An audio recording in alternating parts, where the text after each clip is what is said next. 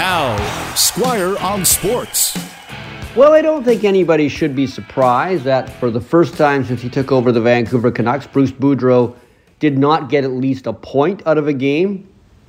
Vancouver lost 5-2 against Florida. The Panthers are the best team in the NHL right now as far as the overall standings are concerned. If you give them even the slightest opportunity, they're probably going to score on you. It's just the way they are. And the Canucks gave them a few too many opportunities to score. Thatcher Demko, I didn't think played horribly in this game, despite the fact 5 goals had gone by him after 40 minutes. A lot of those goals weren't his fault.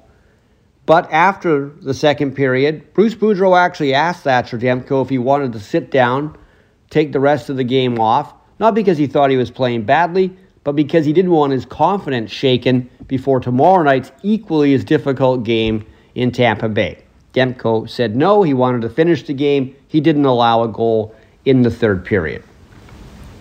Interestingly enough, about this 5-game road trip, the Canucks are seeing the contrast between the two Florida teams.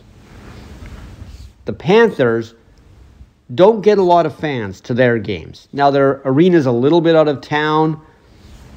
If it was in downtown Miami, maybe they'd get more people. This isn't a COVID thing. The Panthers just don't get the interest that other teams in Miami do.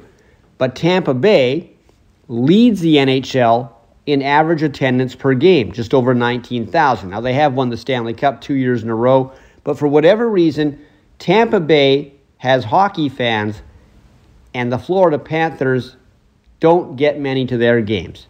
It's too bad, because the Panthers are a team that's fun to watch. They're obviously very good. They're a contender. They deserve better at the turnstiles.